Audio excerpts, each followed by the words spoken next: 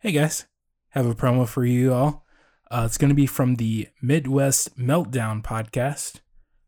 Do you enjoy video games, drinking, and attempting to solve the world's problems through ridiculous schemes? Spend some time with Zach and Josh from the Midwest Meltdown. This show was created by two friends who have spent the past 14 years telling funny stories, talking about video games, and anything else that comes to mind.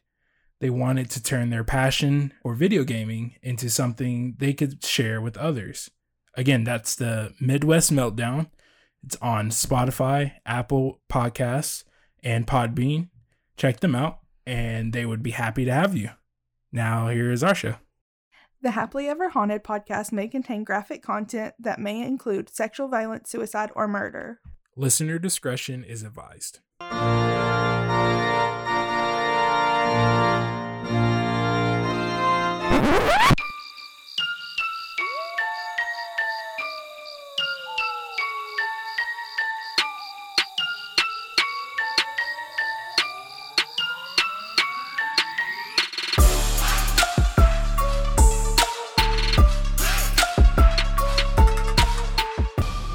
Welcome back to the Happily Ever Haunted podcast. I'm Bailey. And I'm Milton. And this is the podcast where we discuss the stories of the strange and unusual. Ooh. I'm never not going to do it. I feel, yeah, you're never going to let that go, are you? Nope. It's my thing. It's your thing forever.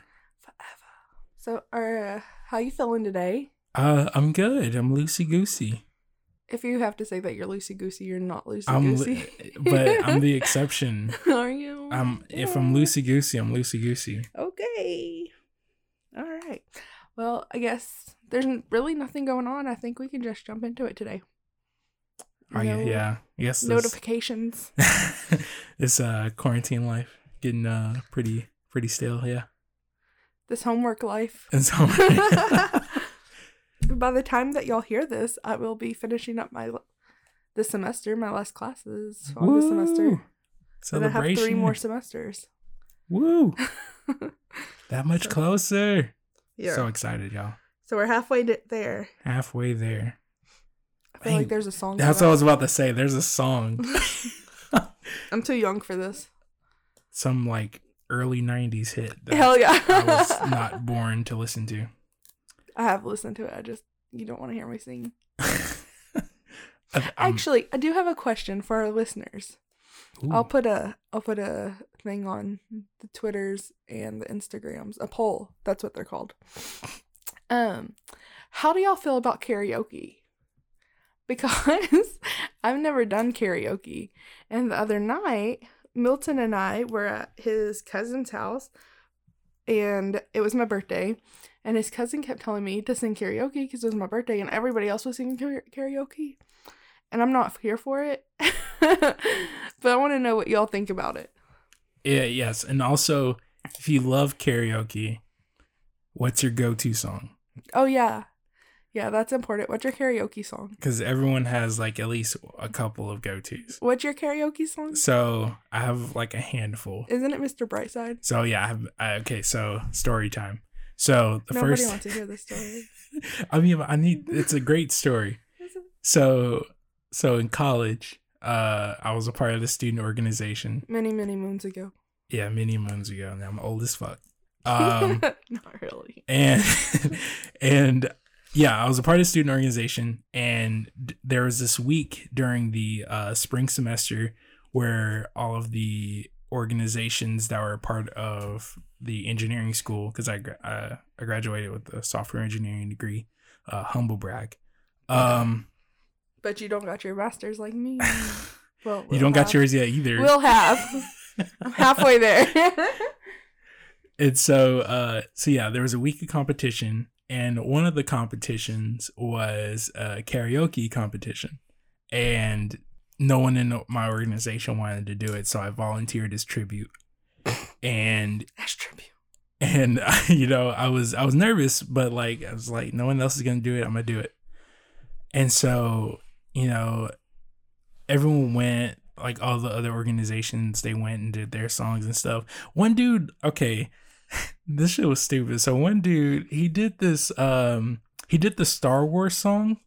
Like the dun dun. No, dun, no, no. Dun, Well, I mean, dun, yeah, but no, not that one. So like, there's is there words in it? there's a song on YouTube, and it's like this Star Wars song where it kind of like mashes up, like all the different movies and stuff, and like it has lyrics, and Okay. but he did. What if he just stood up there and went dun dun?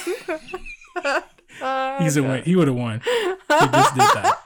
He would not have had my vote. But he played the YouTube video with the lyrics, so he was singing over the song. Oh, so he was yeah. like virtually lip syncing. Yeah. And this isn't RuPaul's Drag Race. Ah! You're not lip syncing for your life here.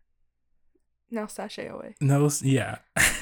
So he had to redo the song, and like he actually had to actually sing it. Nobody wants to hear And that so shit I was twice. yeah, we were kind of over it at that point. Yeah. But anyway, I did Mr. Brightside by the Killers. Great song. Shout out to the band. Because I mean, hopefully they listen. Probably not. Putting it into the universe. But yeah, I did that song. That was the first time I ever did karaoke, and I won the competition that night. And because of that, our organization ended up winning the whole competition for that week. So I felt really badass. And ever since then, I've loved karaoke. And so yeah.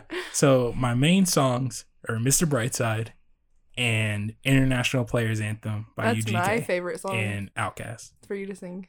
So yeah, I have this like really like poppy rock song, and then I have like this gangster rap talking about pimping bitches. So That's our song. it's Range. Yeah, and that is our song. We love that song, especially, everyone loves the Andre 3000 verse at the beginning because it's like the greatest verse ever. So I just decided what my karaoke song would be if you ever got me drunk enough to sing karaoke. Oh god, what? It's gonna be, and I said, "Hey, what's going on?" by 4 Non-Blondes. And I said, "Hey, hey." I can imagine No. that. I can totally see that. Then you're never gonna ask me to sing karaoke again. No, I don't want 'Cause you I to would've do felt it that shit every out. time. No, I Look, feel like I'm gonna hurt somebody's eardrums. Look, it's okay because everyone has one karaoke fail.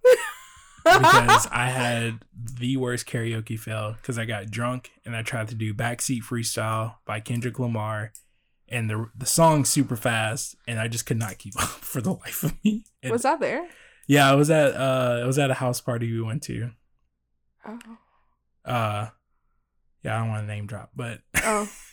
It would only be name dropping if they mattered, but they don't. 'Cause I know who you're talking about. damn, Oh. sick burn. But any hoozles, now that we've talked about karaoke, Yeah, you think ghosts sing karaoke? well, yeah, a lot of ghosts are musical, like playing. If you referring to episode 6, there was like ghosts that were playing pianos and stuff. They probably go, ooh. So go back and listen to episode 6 if you know what I'm talking about.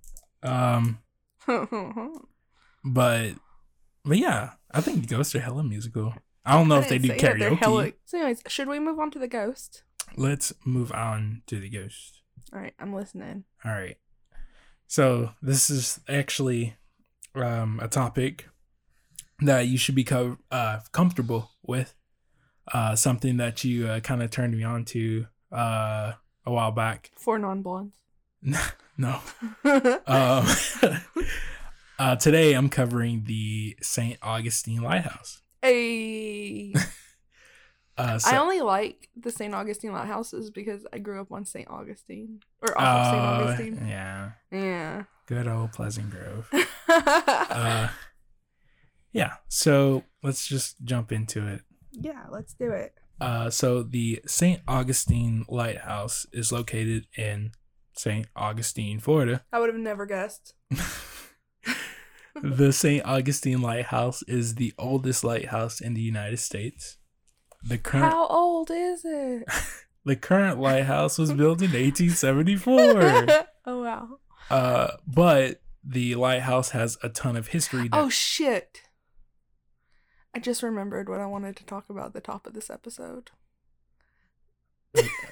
Okay. It's okay. I'll get there in the middle. Just remind me. Okay. Okay. It kind of goes along with, your lighthouse and water. Oh, okay. All right. Okay. I'm interested. All right. So yeah, the current lighthouse was built in 1874, but the lighthouse has a ton of history that predates the lighthouse that you can see now. The first documentation of an establishment was in 1589 Holy fuck, that was a long time ago. when Italian cartographer or map maker Giovanni Battista Biasio Giovanni. marked a watchtower on the north side of Anastasia Island, where That's the a pretty lighthouse name. is located. The watchtower was used by Spain to look out for enemy ships looking to take Anastasia Island. Because obviously, Florida was a Spanish territory before it became a part of America. You said obviously Florida was, and my head immediately went to a peninsula. That's right. That's true, right? That It is is, true. yeah, Okay. yeah. All right. I was like, I think that's right. It is. Many archival references support the establishment of a lighthouse in St. Augustine during the British period between 1763 and 1783. So Florida switched hands quite a few times because it went from like Spanish control to British control, back to Spanish control, To then left hand, to America. right hand, Yeah. to ambidextrous. So yeah. I got that joke. That's pretty good. 3 hours later. Even though many maps marked the location of the lighthouse, many shipwrecks happened as visibility was poor, attempting to port at St. Augustine. But to be fair, the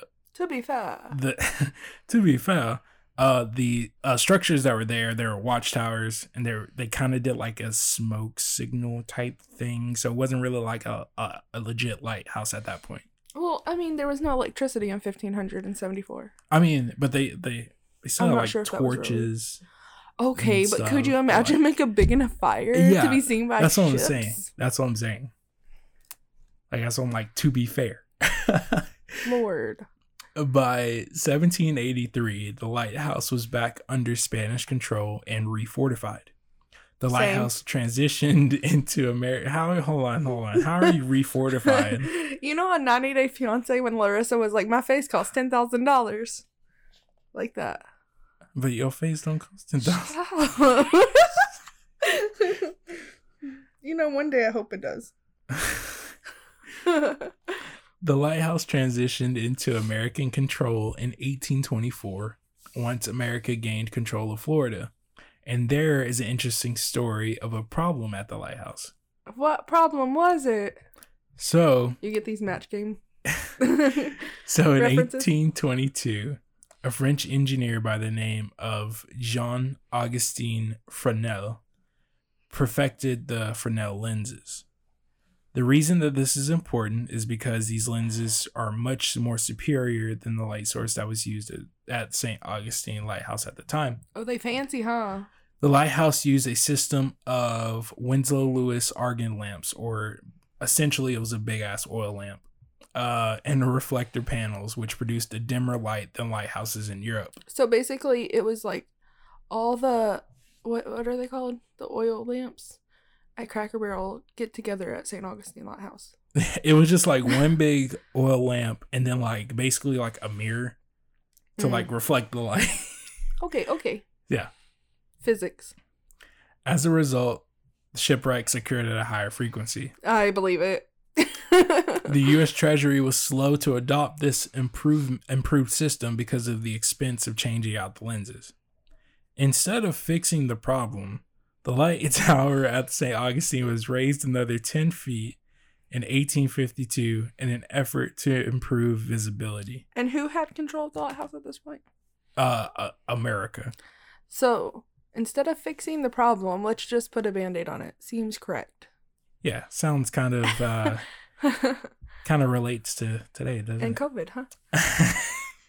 The following year, Everything just keeps coming back around. full circle. The following year, the government installed Fresnel lenses into the lighthouse that improved visibility and simplified maintenance. So it took them a year to fix it after they raised the lighthouse. Jesus. Oh, but get this. So with the rising ocean levels, the lighthouse was at risk of falling into the ocean. Facing erosion What? and a changing coastline, the old tower crashed into the ocean in 1880, but not before a new lighthouse was lit. It was lit. It's lit. Today, the tower ruins are a submerged archaeological site. So, like, can you go scuba diving and see them? I believe so. Let's go scuba diving. I don't. You ain't gonna catch me scuba diving. Not go Northland. But I don't. We've got to stop making references to things outside the podcast. So yeah, to RIP off of me. But I don't know if you can just freely dive there. I don't know. I mean, no, you can dive somewhere else and swim over there. I know, but like I don't know. It's okay. We can do it. I have a scuba diving license. I don't know if they have restrictions. Certificate. We can go together. I can teach you. Actually, I can't. I don't have that certificate. I'm about to say you'll teach me on some first. For real. The U.S. No, he won't go anywhere near the water because he can't swim. Can't float neither. We'll touch on that later. The U.S. Congress appropriated $100,000 for funding a new lighthouse during the Florida Reconstruction period. The U.S. Lighthouse Service began constructing a new 165-foot tower in 1871 and did not finish until 1874. So keep that time period in mind. It's going to come up a little bit later. Wait, what was it? 1871 to 1874. I was half right. Yeah. During World War II, Coast Guard men and women trained in St. Augustine and used the lighthouse as a lookout post for enemy ships and submarines, which frequented the coastline. In 1907, indoor plumbing reached the light station, followed by electricity in the keeper's quarters in 1925. And then the light itself was electrified in 1936 and automated in 1955. Ooh, it's electrifying. The lighthouse now serves as a maritime museum and provides opportunities for research and to study marine sciences. The lighthouse also provides a chance for paranormal encounters as well. Oh, is that what we're here for? This is what we're here for. The most well-known spirits of the lighthouse are of two young girls by the name of Eliza and Mary Pitty. They were the daughters of the superintendent of lighthouse construction, Hezekiah Pitty.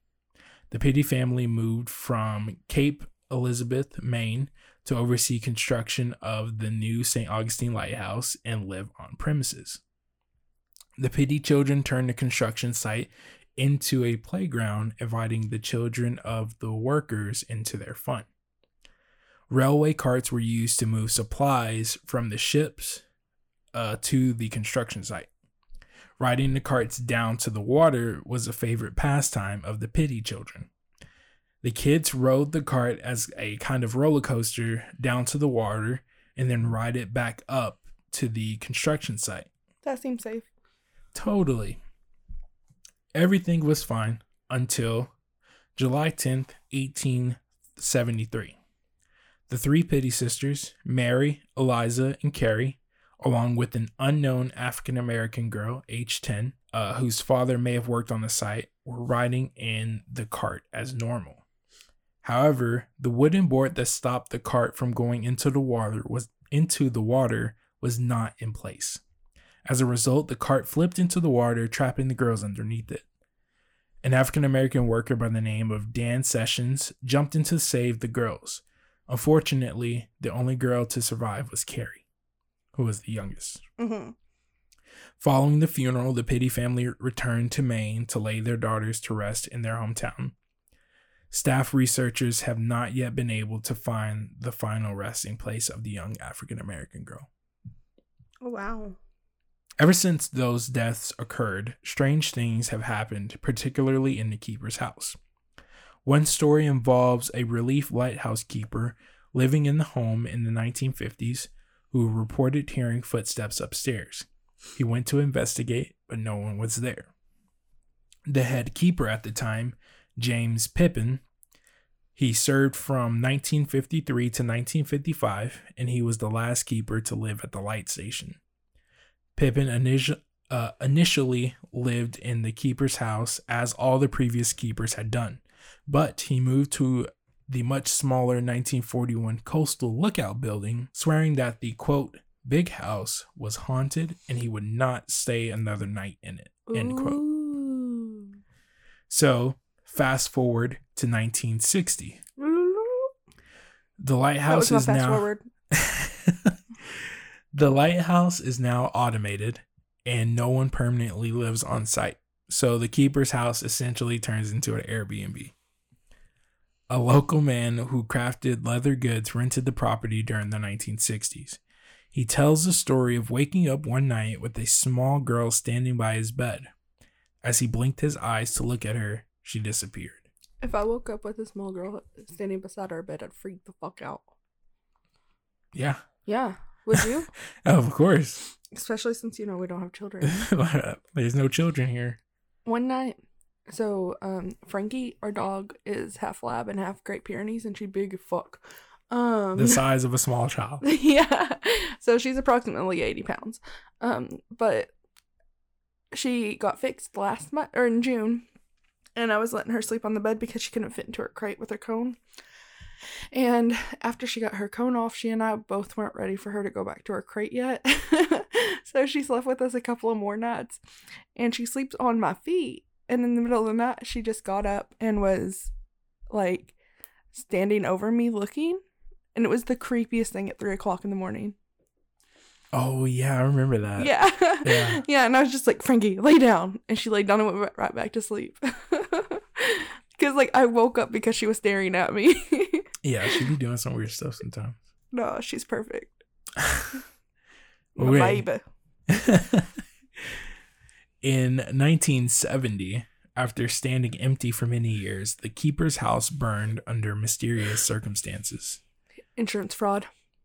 Well, I don't know, because they never caught the arsonist, and they have no clue who it was. So Yeah, obviously, if you're committing insurance fraud, you don't want to be caught. But I mean, no one got paid out. I don't think, because it's technically I think at this time it was a national landmark. Oh, okay, never mind. So yeah. Anytime anything burns down, that's my automatic go-to. They're trying to get the money. Yeah, basically. All right. So all right.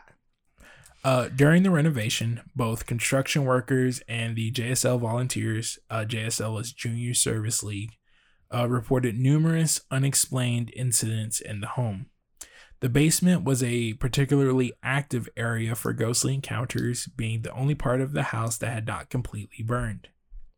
The girls are the most active spirits of the lighthouse. As playful spirits, the girls enjoy playing hide and seek, sometimes including unsuspecting people. I fucking hate hide and seek. I'd be so mad. It fucks with my anxiety. Oh yeah. One night, a lone staff member was closing up the lighthouse for the night. He heard giggling at the top of the tower. Gross. Nope. Thinking that he had left someone on top of the tower, he returned to the top to find it empty. Looking for my princess. As he began to head back down the tower, he heard the same giggles below him. Nope. Descending to the bottom, he once again found no one there.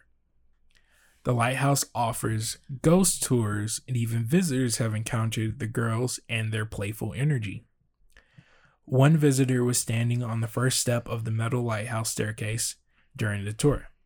When she took her first step to climb the tower, she found her shoelace tied to the staircase. So that's rude as hell. So yeah, so the metal the stairs, obviously metal, like I mentioned, but they're like the stairs that have the holes, the little small holes in the steps. Oh, outdoor stairs. Yeah, okay. And so yeah, it was tied that rough graded. Yeah, yeah, and so yeah, probably the shoelace went through the hole and just got tied up there. You know how you could fix that? Not wear shoelaces. Not wear shoes with laces. Yeah. Just sandals everywhere. Oh, I mean, I have slides. I have Vans. Slides everywhere. Yeah, basically. On another tour, a guide found a group of young women in the basement of the keeper's home. One of the young women rented an EMF meter to measure the electrical activity caused by spirits. Let's rent one and have one in the house. Huh? Let's rent one to have one in the house. I'll be recording. I'm good. Okay. I'm good. Maybe next show. The young woman holding the meter asked the girls if they wanted to play hide and seek. The meter spiked. The woman wandered the basement searching for the hiding girls, finally finding meter activity under the spiral staircase leading to the main floor. Excitedly, she said she found them and asked if they wanted to play again. Like before, the meter spiked. Once again, the young woman searched the basement for the girls and after several minutes found electrical energy near the children's play table. About that time, another set of guests came into the basement and reportedly the energy dissipated. I would have been pissed. Why? Because I'm playing hide and seek with a ghost. And y'all just had to come in this basement and wreck my shit. Like, I would have been mad. I'm just having a grand old time with the ghost. Yeah, I'm having fun. I'm playing hide and seek with these ghost children. No, thank you. And then you just walk up in the basement and just they gone now. Would you play hide and seek with ghost children? If they're friendly. If they're friendly ghost children? I would consider. I'm not playing. Now, I don't even like playing hide and seek with real children. No, it is difficult because, like, what if, like, it's a demon in a child form, you know? Because then I could get wrecked. But I don't know if it's like this. I'd probably do it. Really? Yeah. You're not scared? It sounds pretty harmless, and they're pretty innocent. I'm scared of hide and seek anyway. I mean, they're freaking tying people's shoes to the stairs. Which is rude. What if you fell and, like, broke your ankle? You wouldn't have fallen. You wouldn't have broke your ankle. Okay, look what had happened. Okay, so you're walking, right? And they tie your shoe, and you take a step with your left foot, but your right foot is tied. And, like, you just are hanging by your foot. But that's... You see how I'm going there? But that's not what happened. But what if it did? Because I feel like if that happened to me, that's exactly how it would go. But that's different. That seems more malicious than anything. Like, I felt like they were just playing like a prank. Like, hey, she's about to take this step. On the next step, let's tie her shoe. You know, like... Sure. It seems harmless to me. Harmless? Harmless. Just children having fun. Okay, if you think so. The girls... Oh, you're going to hate this one. Oh, great. I can't wait. The girls sometimes appear to people in fully formed apparitions. What? Several years ago, during the day, a guest was exploring the maritime hammock trails and came upon a young girl in a Victorian outfit sitting on a bench reading a book. As she began to ask the girl a question, another group came up from the opposite direction. Distracted by the group, the woman looked away for only a moment and turned back to find the little girl on the bench gone. In a similar instance, a woman on a ghost tour approached another woman to compliment her daughter's behavior on the tour. Confused, the woman said she had no daughter. Other women on the tour then told her that a little girl had been standing by her side most of the evening. What? There were no children on the tour that evening. Great. Wonderful. So there's just this weird little ghost child just standing next to her. That shit was crazy. I was losing my mind when I read that. I was like, what? Yeah. Just like walking with this child and like apparently she had like no awareness that she was even there. No, because it's a ghost. I mean, but you can't... I feel like you would sense... Like, it was right next to her for most of the tour. You can't not feel anything. Sure. There has to be some energy or something. You got to feel like some type of weirdness at that point. Or not. How many times has a ghost been right next to you and you didn't even know it? But that could be different. That could be a ghost that's... That could be a ghost that's just, you know... Their energy isn't that strong. Like, she was a fully formed apparition and other people saw her and she was right next to you and you didn't see or say anything.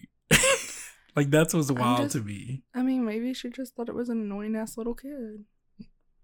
But the kid was quiet. Just because it's quiet doesn't mean it's not annoying. I do not comprehend, but okay.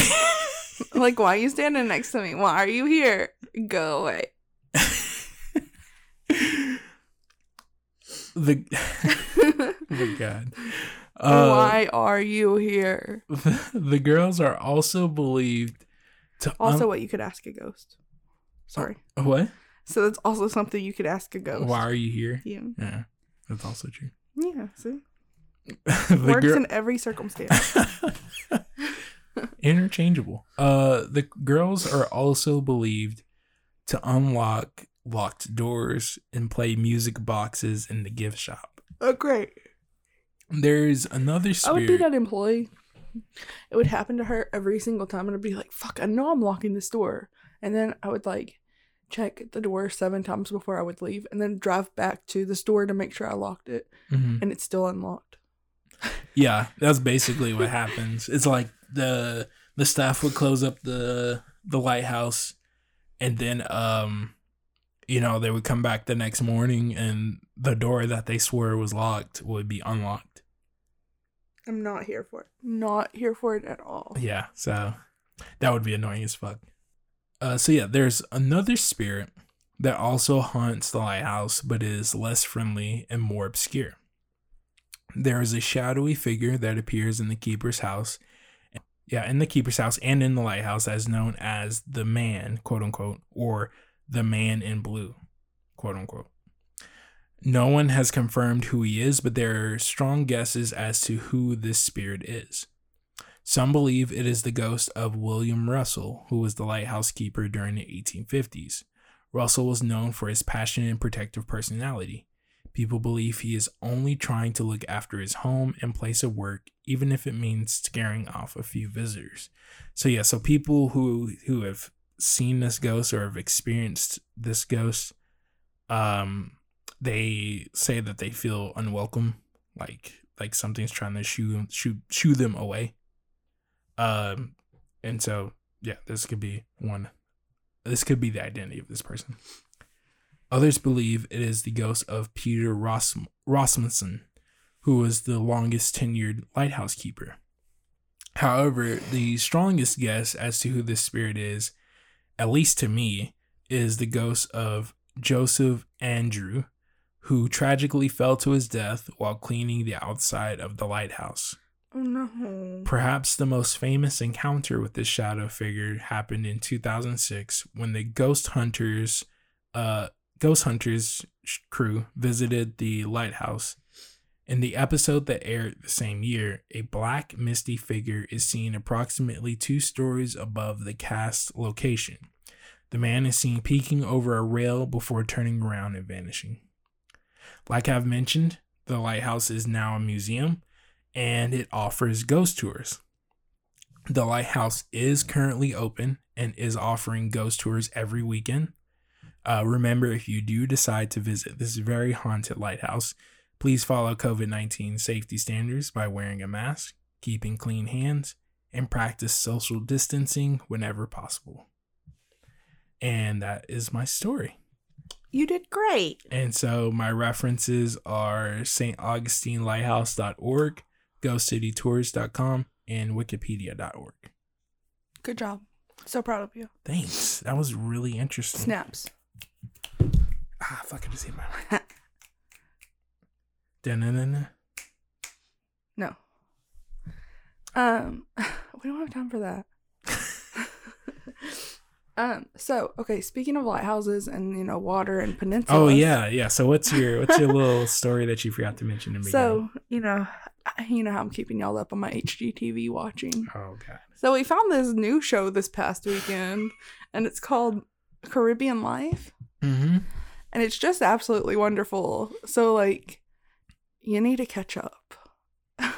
They go and visit, these are people, it's basically House Hunters meets vacationing, and people are buying houses in the Virgin Islands and Puerto Rico and shit like that.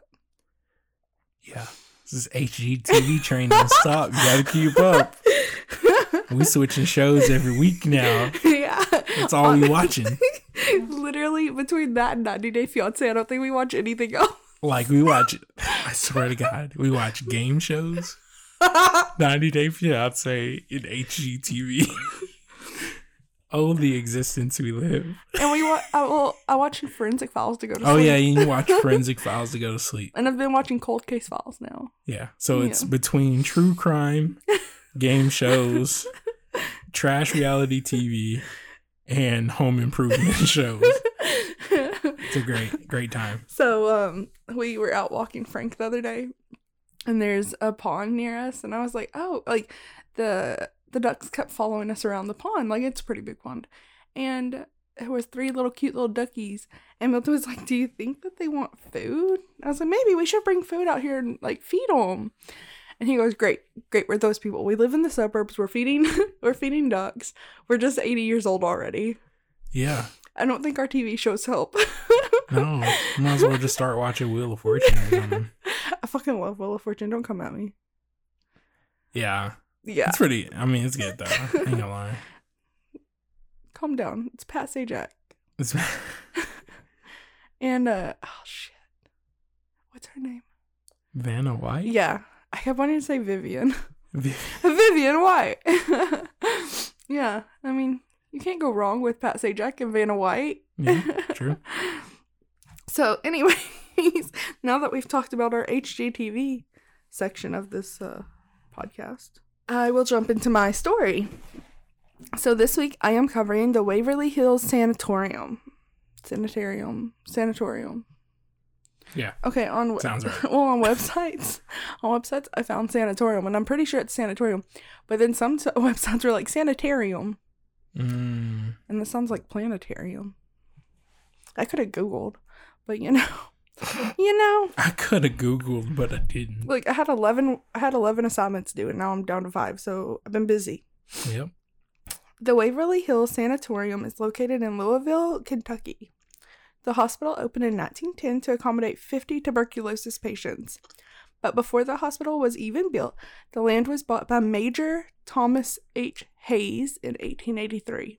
Okay, so here's my problem with this guy. Okay. Is that I can't figure out if Major is like a title or if it's his actual name. Sounds like a title. Yeah, right? Yeah. But then, like, when I was reading some more stuff, it was like Major this and Major this. So, you know, I have no idea. The land was bought to build the Hayes family home there, but the home ended up being so far from town that a school had to be built for the Hayes daughters to learn at. Wait, what? Like, they were too far from town to go to school. So they had to build a school? Yeah, for themselves. So, I mean, isn't that like homeschooling? I mean, essentially, yes. But, like, so he didn't homeschool them. He built a school. He built a schoolhouse, They were yes. the only students. Yes. And he hired teachers. Weird flex. Okay. Really though. That's Yeah. such a weird flex. Like, yo, I'm so far away from the town. I will build my old school. Yeah, but it was the 1800s. My kids gonna be the only ones there. It was the 1800s. It's fine. It's fine. So, he hired teachers to come teach his daughters. The school was named Waverly School because of how much the teacher, Miss Harris, liked Walter Scott's Waverly novels. Hayes liked the sound of it so much that he named the property Waverly Hills. Okay. Now we're going to fast forward to the hospital. Like I said, the hospital opened in 1910. There was a horrible outbreak of TB in that area. You know what TB is also known as? What? Consumption. Oh, yeah. Which just makes me think that I drink too much.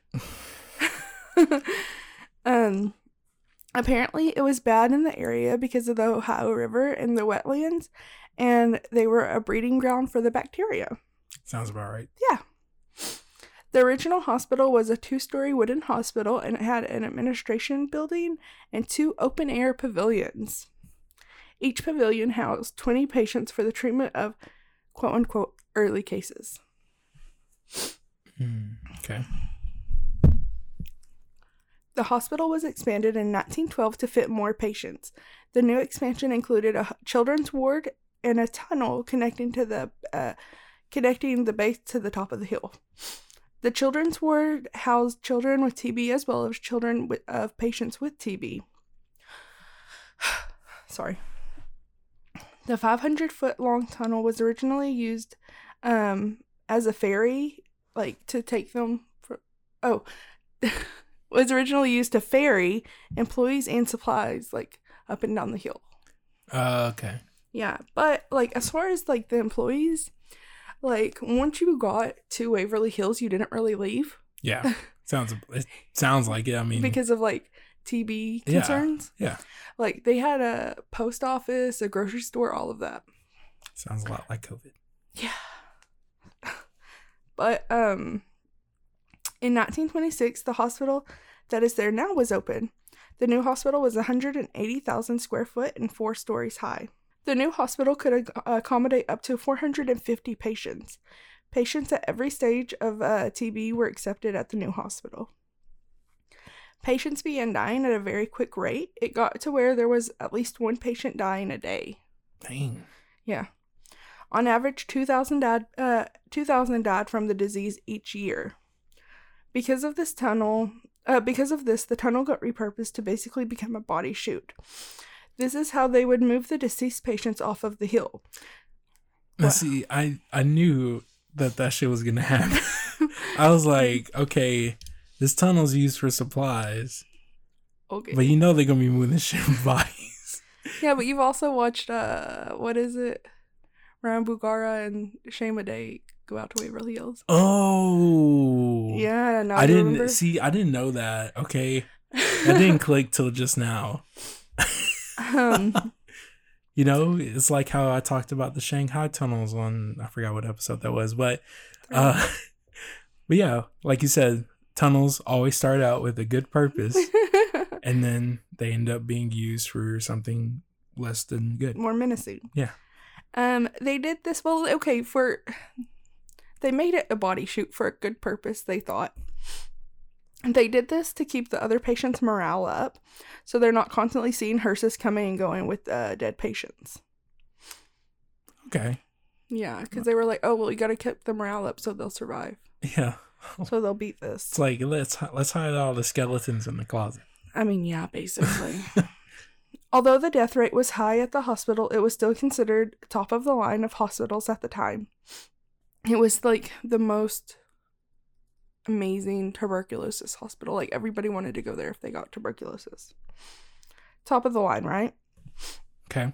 There was obviously not a cure or vaccine at that time, and the main treatment for tuberculosis was fresh air and nutrition. Sounds about right. Fresh air, sunlight, and nutrition. Yeah. Patients would be sat in front of the windows and outside to get as much sunlight and fresh air as possible. So I have a photo to show you, and the hallways were basically like solariums. So they were all windows, and they would move the patients' beds out into the hallway so they could soak up as much sun as possible. Which sounds more relaxing than I think it actually was. He's soaking up all that vitamin D. Yeah.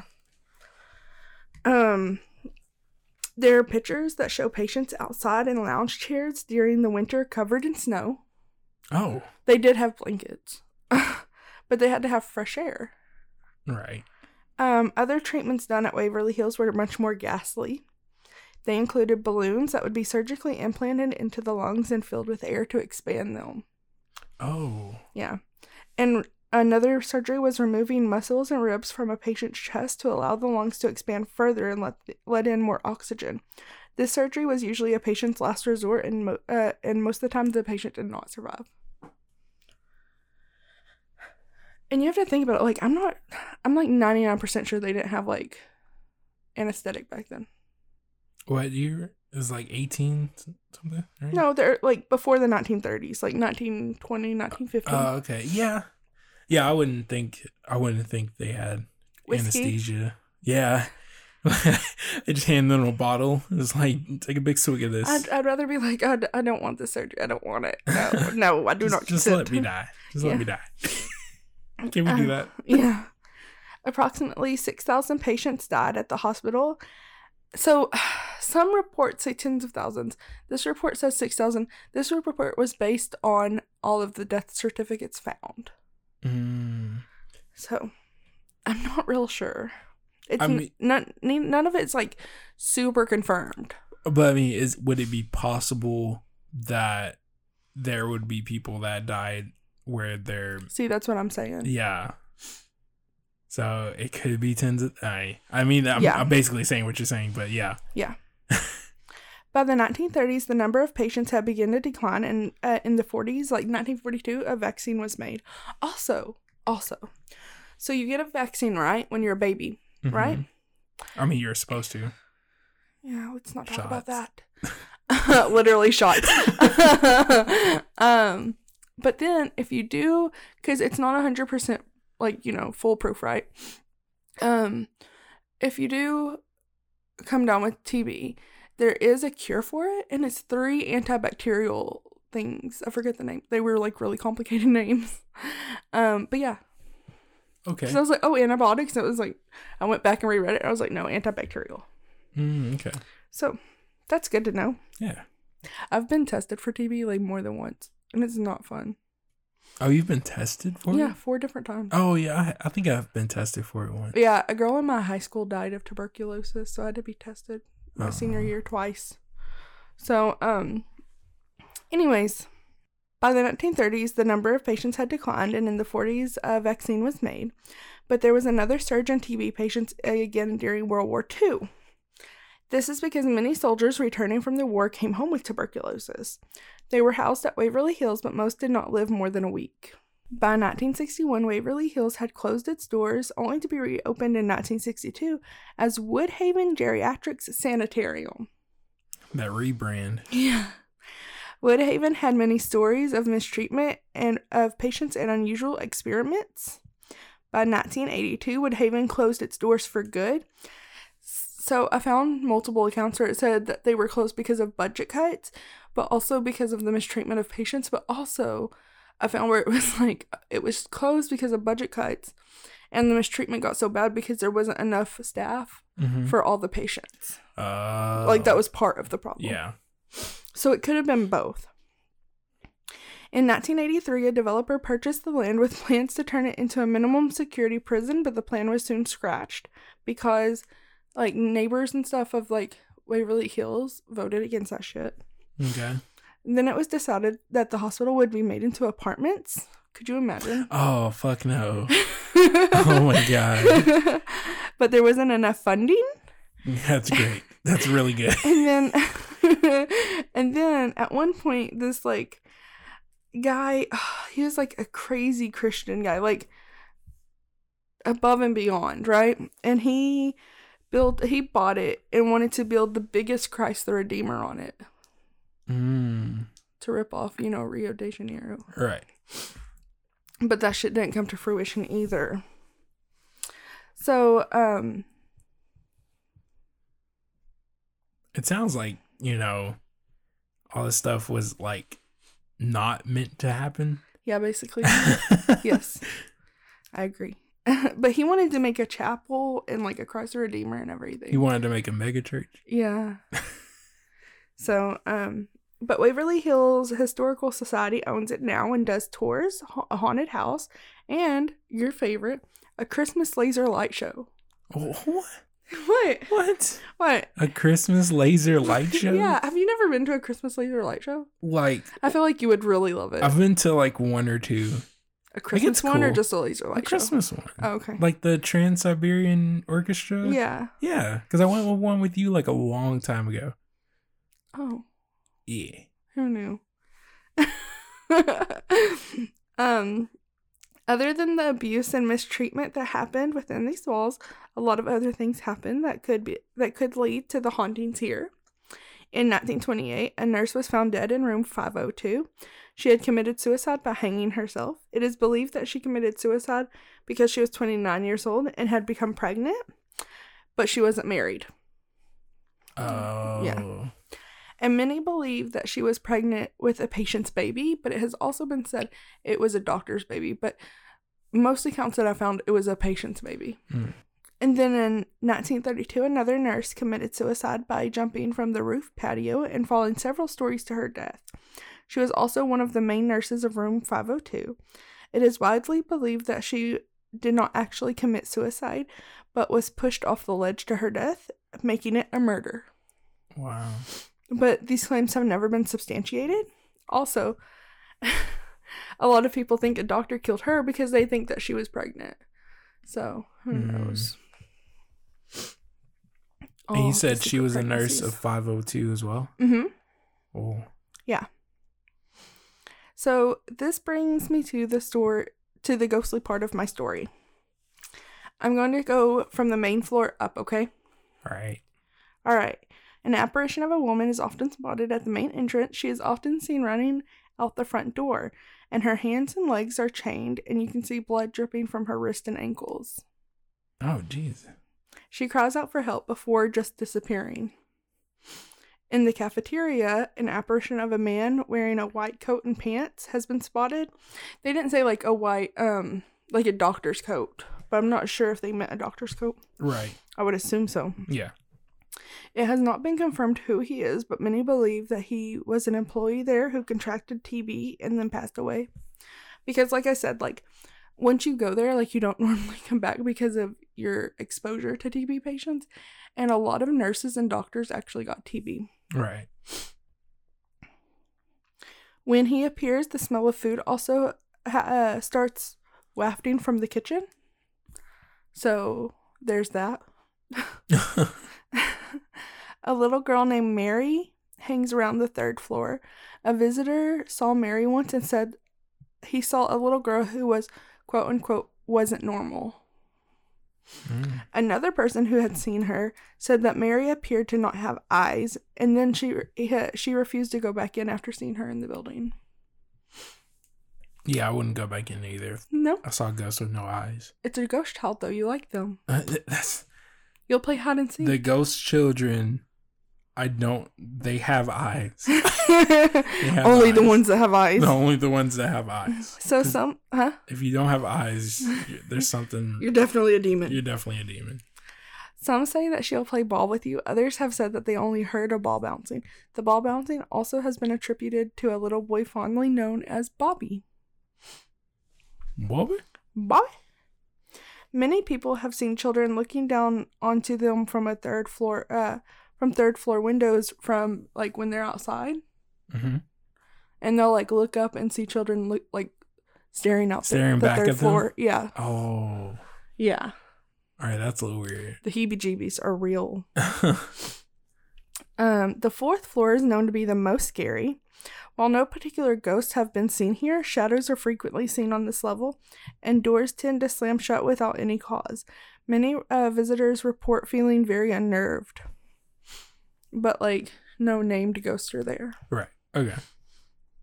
In room 502, there has been numerous sightings of an apparition of a nurse in a white uniform. Visitors have seen the nurse's apparition, and they get a sudden feeling of despair once they see her. Disembodied voices have been heard yelling, "Get out," in this room. Jesus. Yeah. Could you imagine, like, going on a tour and just, like, hearing that get yelled at you? I'd be like, okay. All right, I'm out. Say less. Right. I'm going. The sound of children singing. Okay, what were your kids singing? Your ghost children? They weren't singing anything. No, they were singing, weren't they? No. Oh, hide and seek. They were Just playing kidding. hide and seek, yeah. Yeah. So my ghost children, the sound of children singing "Ring Around the Rosie" I was about to say that. I'm like, are they singing "Ring Around the Rosie"? Because that's fucking creepy. can be heard on the roof. That's fucking creepy. Why? Because it's about a plague? Yeah. And it's fucking creepy. Yeah, it is. Like, I didn't even... And, like, you look back at, like, your childhood and shit, and, like, you think about, like, the nursery rhymes and shit you would sing, and then you start thinking about the lyrics, and you're just, like, you go all, like, genius and shit and start breaking down the lyrics, and it just fucks you up, because you're like, fuck, I was singing this as a kid? Yeah. The main one I remember is Red Rover. Like, that's the one that I played. What? How did that one go? I don't remember Red Rover, may I come over? Mm-hmm. And then like the other, okay, so it's two lines, parallel lines of children. And then like they have to say, yes, you may.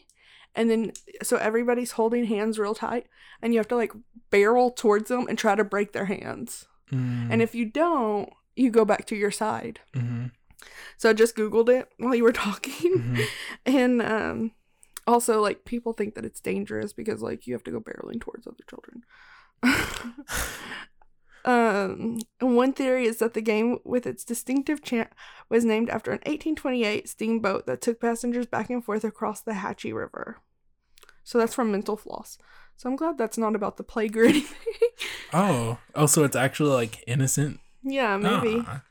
So yeah, we have to dig deeper. But yeah, seemingly innocent. But did you ever play that game? No. Oh, lame. But I mean, like, You had a crappy childhood. Ring Around the Rosie was like a staple, you know? I didn't like Ring Around the Rosie. It was boring. I mean, did you fall down though? Like, did you do the whole, like, we were like, oh yay, I got like, to fall on the ground. like prancing around in the circle, and then just like we just dropped to the ground. I'd rather be on the merry-go-round. I mean, true, everyone would. Which, like, there's only like a handful left in Texas at least. Yeah. Because those are dangerous as fuck. So many believe that this is because when the hospital was the TB, like when it was operating as a tuberculosis hospital, children were taken up to the rooftop for heliotherapy, which does not have to do anything with the helicopter because that's where my head keeps going. This is a treatment of exposure to, like, exposure from the rays of the sun. Oh, wait, what? A treatment of exposure to the supposed healing rays of the sun. Oh. My bad. Okay. Yeah. So it helps with the healing of tuberculosis. Okay. Again, the rays of the sun. Vitamin D. Yeah. Disembodied voices can be heard down the body chute. Your favorite place to be?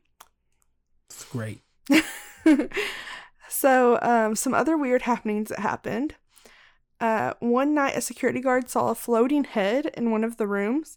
He, of course, screamed because that shit's, like, terrifying. Yeah. And ran down the stairs and then proceeded to pass out. Mm-hmm. He was so terrified that he never returned back to Waverly Hills, which I do not blame him. Nope, not at all. Many visitors have reported that they've seen lights in the building at night. But, fun fact, there's no electricity in the building. Oh. Yeah. So, definitely not lights. It's just a rave.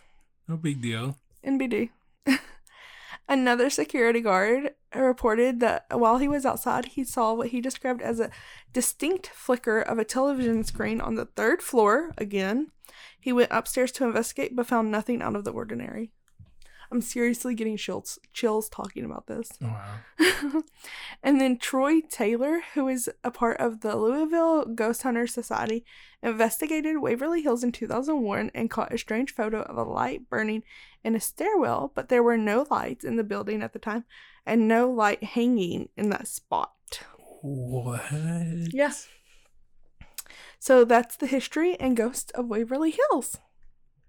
What the hell? And my resources are underworldtales.com, americanhauntingsinc.com, mentalfloss.com, and atlasobscura.com. That's my story. So creepy. I'm so ready to be done talking about it because I want to turn around and look at this door.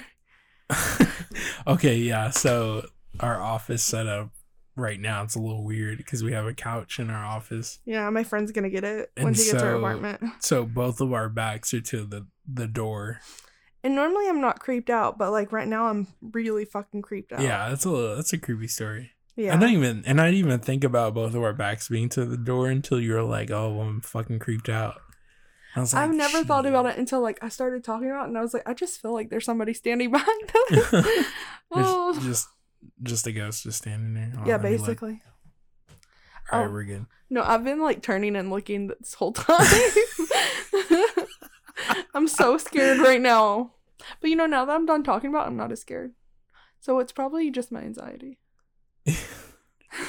I mean, yeah. Who would have thought? Who would have thunk? Yeah, basically. So that was fun. What did you think?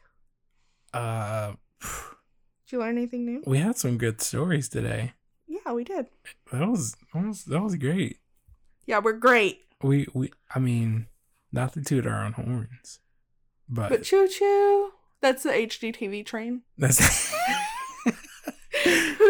like I said, y'all, it's moving fast. You gotta keep up. We're gonna next episode. We're gonna have a new show. Yo, I fucking love like the Caribbean Life or I can't remember if it's My Caribbean Life or the Caribbean Life, but it just makes me want to go on vacation. Oh yeah, it's so bad. So bad. But here we are, stuck in the house. Yeah, we've watched Mask up. We've watched like what, at least We've watched 15 episodes. Yeah. No, because more than that, because we did watch a whole season. Yeah, but that one season was like 10 episodes. Okay. So we've watched. I'd say we've watched at least a season and 3/4. Okay, do y'all want to know the best thing about watching this show? What? Now that we're done talking about ghosts, I'm still getting creeped out. Mm. Is that these people are like, okay, so on House Hunters, they want unrealistic things. Like I said, it's House Hunters meets Vacation. So these people are like, okay, I want to be on the ocean, 4 bedrooms, 3 baths, renovated, ready to move in, and I want an infinity pool for $300,000. And everybody's like, nah, fam. Yep. That's so true. That's so true. Or they'll be like, I want a view. I want a lot of space for entertainment. And goats. But I also, I want space for goats. But I also want my privacy. Yeah. Yeah. So, it's a lot of fun. Watch it. Let us know how you like it. Yeah, we've discussed running away to an island a few times because starting of the show. a bar. So if you support that dream, let us know at AGH Podcast on Twitter. Or go fund our Patreon. That's not up yet. Help us get to our dream. No, let us know. Don't forget, let us know your karaoke song and what you think about the HGTV show. So don't forget to check us out and follow us on Twitter at HGH Podcast, Instagram, Happily Ever Haunted Podcast, Facebook, Happily Ever Haunted Podcast. And if you love the show, leave us a 5-star review on Apple Podcast or wherever you get your podcast. We would love to hear from y'all. And remember, those that haunt together stay together.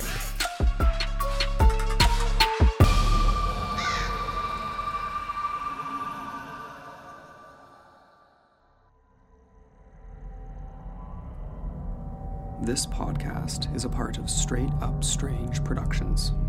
Discover more shows like this one at straightupstrange.com.